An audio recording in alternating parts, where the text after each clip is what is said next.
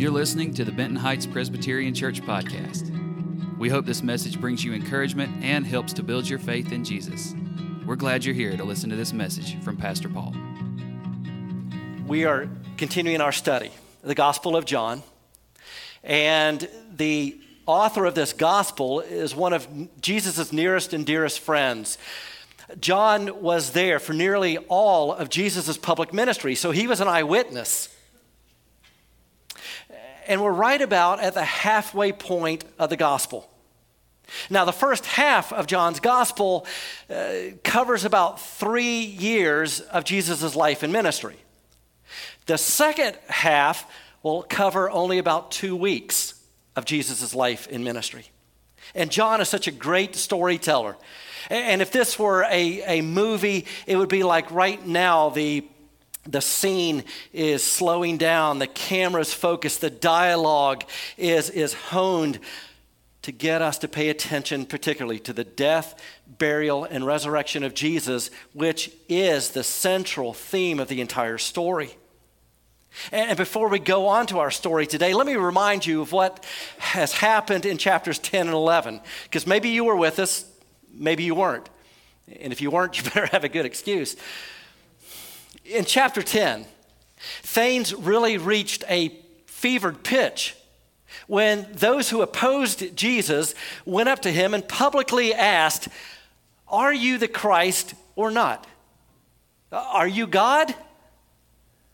And Jesus openly, publicly, clearly answered, "Yes, I am God." To which they responded in John 10, verse 33, "We are stoning you for blasphemy then, because you, a mere man, claim to be God." They didn't actually stone him on that occasion, of course. But Jesus says he's God. In chapter 11, he then says he forgives sins and he alone gives eternal life. Here's how he says it in John 11. "I am the resurrection and the life. The one who believes in me will live even though they die. And whoever lives by believing in me," this is the next verse, "will never die." Do you believe this? So Jesus says, chapter 10, "I'm God." Chapter 11, "I forgive sin. And if you believe in me, you can have your sin forgiven. You can be raised from the dead. You can go to heaven and be with me forever."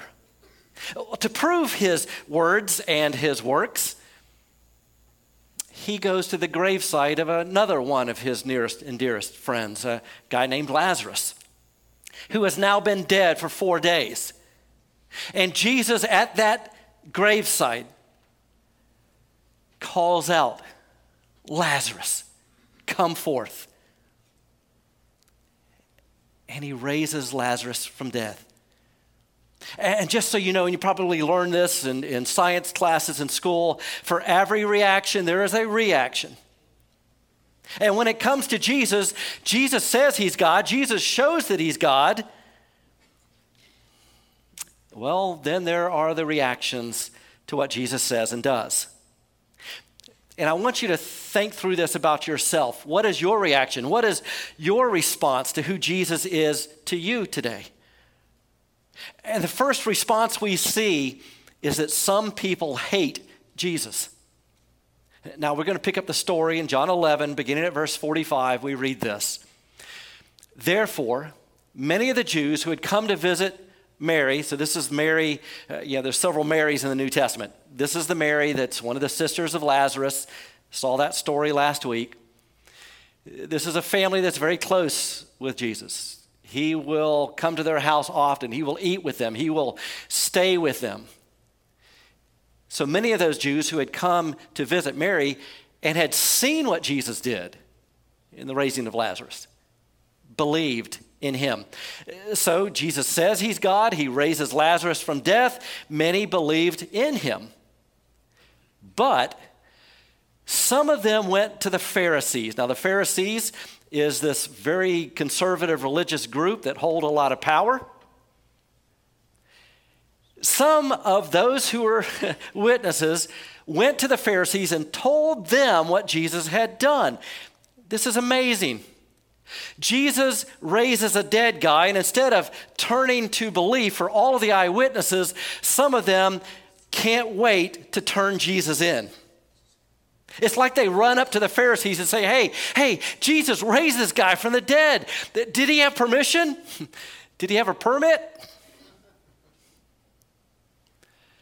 Then the chief priests and the Pharisees called a meeting of the Sanhedrin. This is the governing body, 70 men, which, by the way, never have any fun and no sense of humor. I think it's one of the qualifications for being extremely religious. They called a meeting in the Sanhedrin. What are we accomplishing, they asked. Here is this man performing many signs. Jesus is feeding people. Jesus is healing people. Jesus is raising people. And what are these religious people doing? Nothing except criticizing the one who is. Here are two categories of people. People who do things and people who criticize people who do things. Jesus is helping people, and they're criticizing him. They're not helping others. That's one of their main problems. Next verse. They say, if we let him go on like this, okay, like what? He turns water into wine. He walks on water. He heals people. He feeds people. He raised Lazarus from dead. If we let him go on like this, everyone will believe in him, and then the Romans will come and take away both our temple and our nation. So you have God's people, the Jewish people, who are being ruled over by the Roman government. And if the Jewish people cause too much trouble, well, then the Roman government will come in and they will outlaw their religion. So what they're saying is Jesus is getting so popular that the people are saying Jesus is Lord, and the government wants us to say Caesar is Lord. And if people are more devoted to Jesus than they are to Caesar, and if Jesus's revolution continues, there will be a response from Rome. So one of that group, Caiaphas, who's the high priest, he's the senior leader, he spoke up. He said, "You know nothing at all." And he continues, "Do you not realize that it is better for you that one man die for the people than that the whole nation perish?" Here's his assessment. There's Jesus and there's our nation. If Jesus continues, our nation will perish. So let's get Jesus out of the way and spare the whole nation. What Caiaphas doesn't understand when he's saying this is ultimately God's plan. Next verse. He did not say this on his own. You know, sometimes even those who hate God can say things that are true. But as high priest that year, he prophesied that Jesus would die for the Jewish nation. And not only for that nation, but also for the scattered children of God, to bring them together and make them one. So here they are in the Middle East. Here we are in North Carolina, 2,000 years later. How did all that happen that we got to be believers? Well, it's promised right here.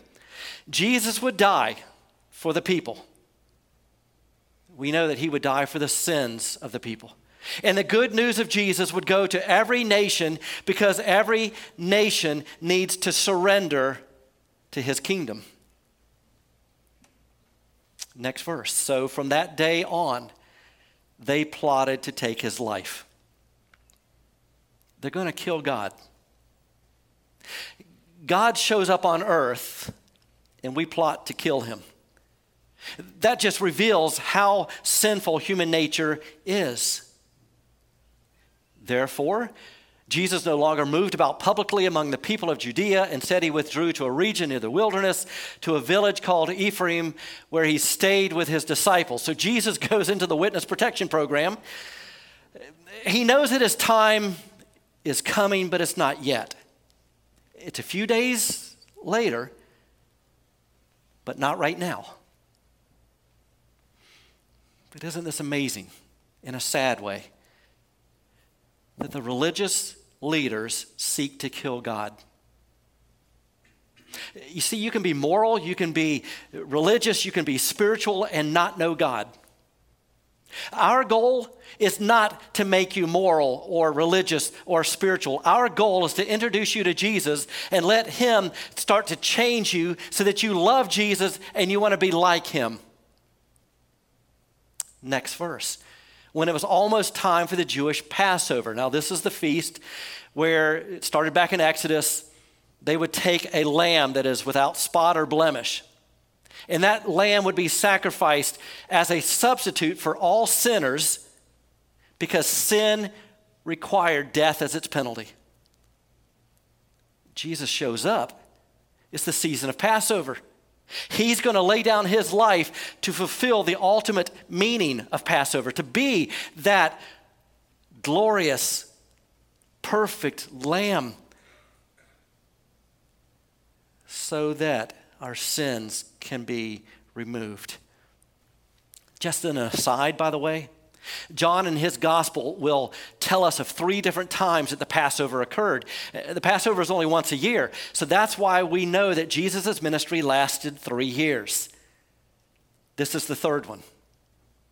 This is near the end of the 3rd and final year of Jesus' public ministry. So it was time for the Jewish Passover. Many went up from the country to Jerusalem. That's what they were supposed to do. Right back on that verse. Sorry, Kara.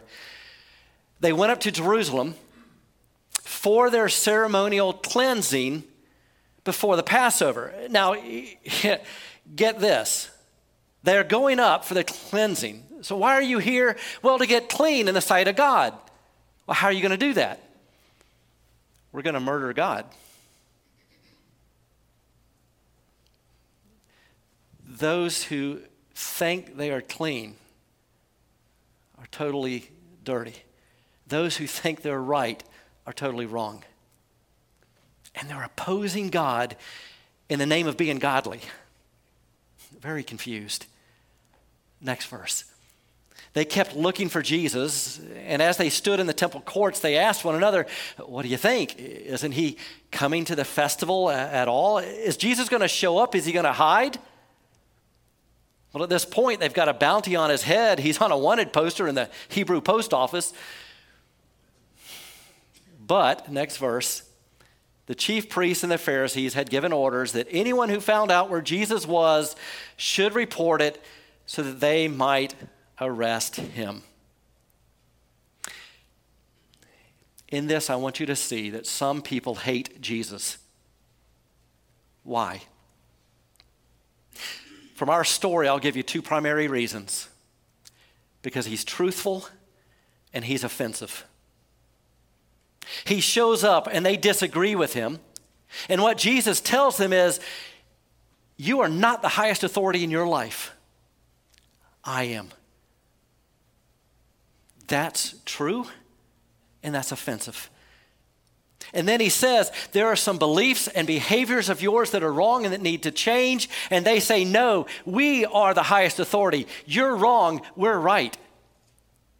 This still happens today. Christianity is truthful and it's offensive. In our culture, we will see some people who overtly hate Jesus.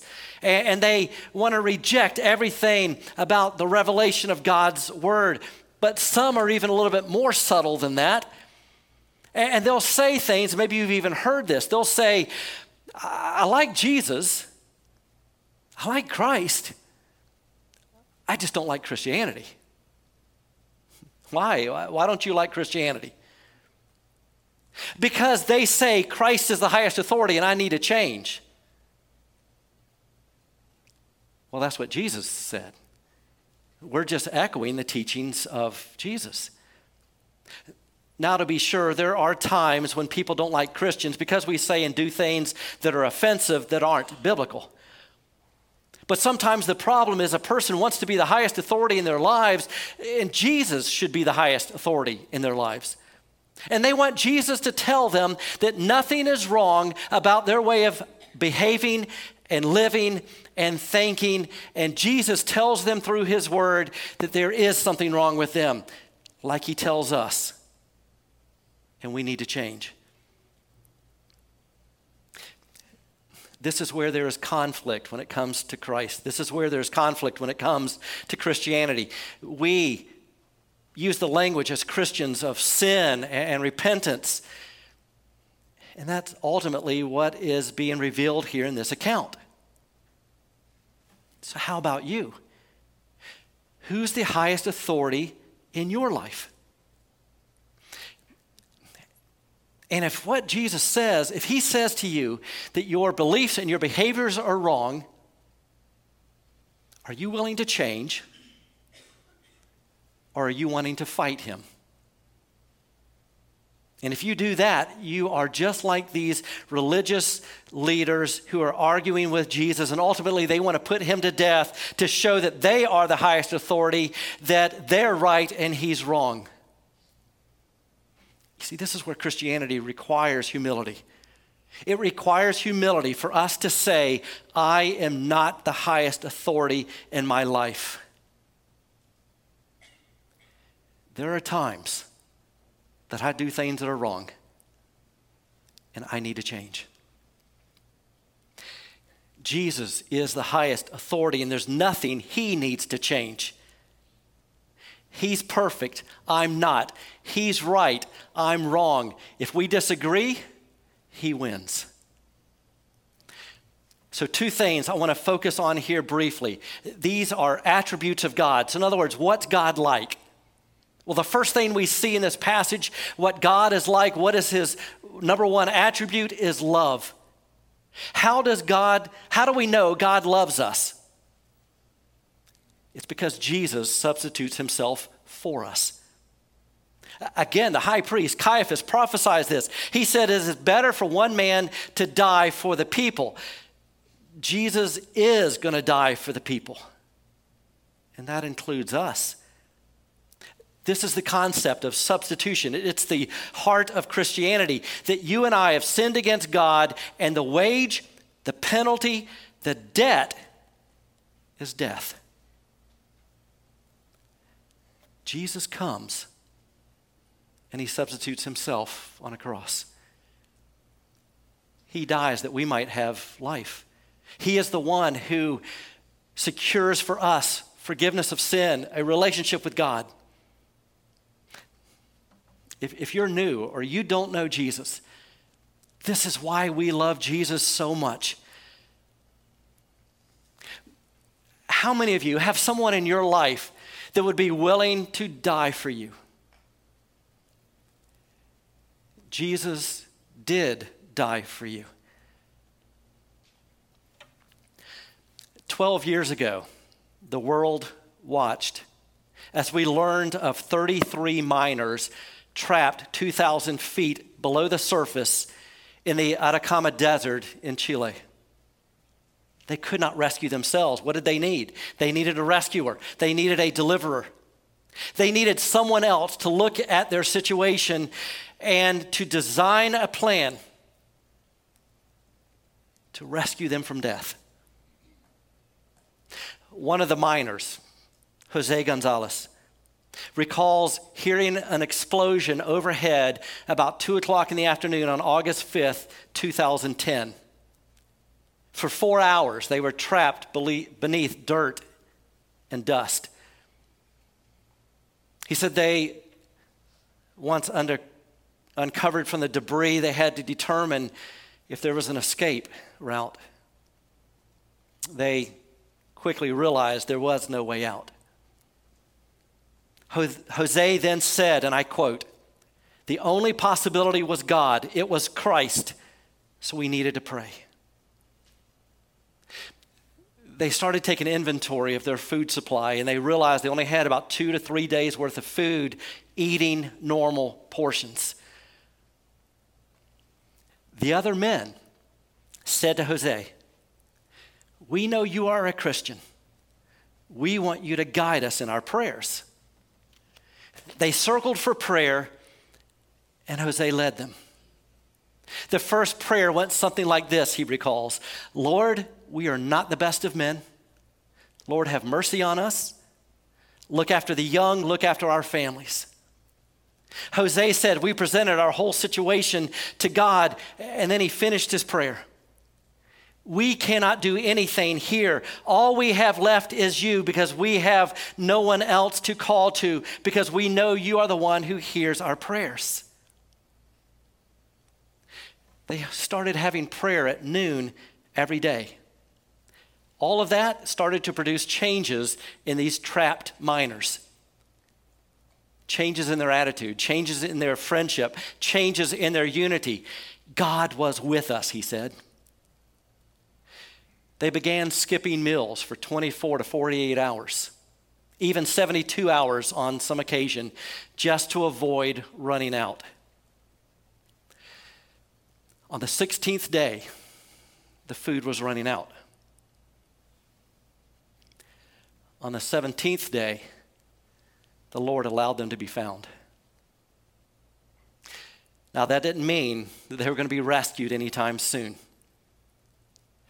But the drilling in several different locations finally discovered the men, that located the men. And when this probe that had dug down 2,000 feet was pulled back up, attached to it was a note that said, all 33 men are still alive. That probe was shortly followed by a camera for communication, and then obviously food and water. Finally, after 65 days, those miners, one by one, began to be brought to the surface. The best part of the story, Jose concludes. He said 22 of those men gave their heart to Jesus.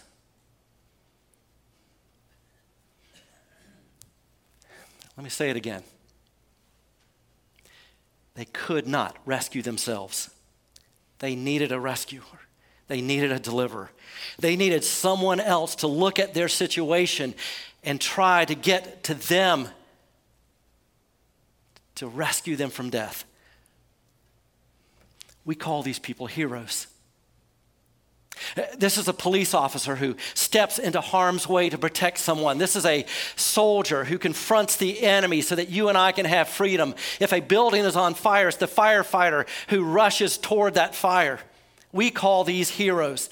The Bible uses the language of Savior, the one who will risk his own life so that you could live. His name is Jesus. How do we know that God loves us? Because Jesus gets off of his throne and he runs toward this crisis of a mess that we've created. And he dies that we might live. He puts himself in harm's way so that we can have a relationship with God that never ends. This is how the Bible connects the cross of Jesus, the substitution of Jesus, with the love of God. We read back in chapter 3, most famous verse of all, for God so loved the world that he gave his one and only Son, that whoever believes in him shall not perish but have eternal life. Romans 5:8, but God demonstrates his own love for us in this: while we were still sinners, Christ died for us. And the same author of this gospel, John, wrote in a letter, this is love. Not that we loved God, but that he loved us and sent his Son as an atoning sacrifice for our sins, that he would die in our place for our sins. And when you understand that Jesus lived the life that you and I could not live, the perfect life, that he died the death that we should have for our sins, and gave us the gift that we could not earn, a relationship with God and eternal life, what you should respond with is this: Jesus, you love me, and I love you, and you rescue me, and I want to be with you. And Jesus, you got me out of the mess that I made for myself. No one else could have gotten me out of this mess. And you brought life into my death. You brought forgiveness into my guilt. It is the love of God that we see wildly on display in Jesus. And then the other thing here, the second attribute of God, is God's sovereignty. This is something that Christians debate all the time. In America, almost every Bible college, probably right now, if they're having courses, is having a discussion about this.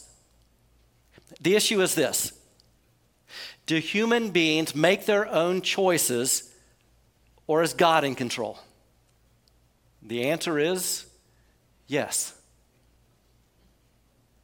In this story, were people making their own decisions? Are they deciding, we will not listen to Jesus, we will not love Jesus, we will not follow Jesus, we're going to attack Jesus, we're going to falsely accuse Jesus, we're going to arrest Jesus, we're going to murder Jesus? Are they of their own decision making? Yes. Is God still in control? Yes. Right after the book of John comes the book of Acts. And in it, reflecting back on this event of the cross, a guy named Peter gives a sermon in Acts chapter 2, and he says this: this man, he's speaking of Jesus, was handed over to you by God's deliberate plan and foreknowledge. I want you to see that again. This is God's plan. This wasn't a, oops, didn't know that was going to happen to him.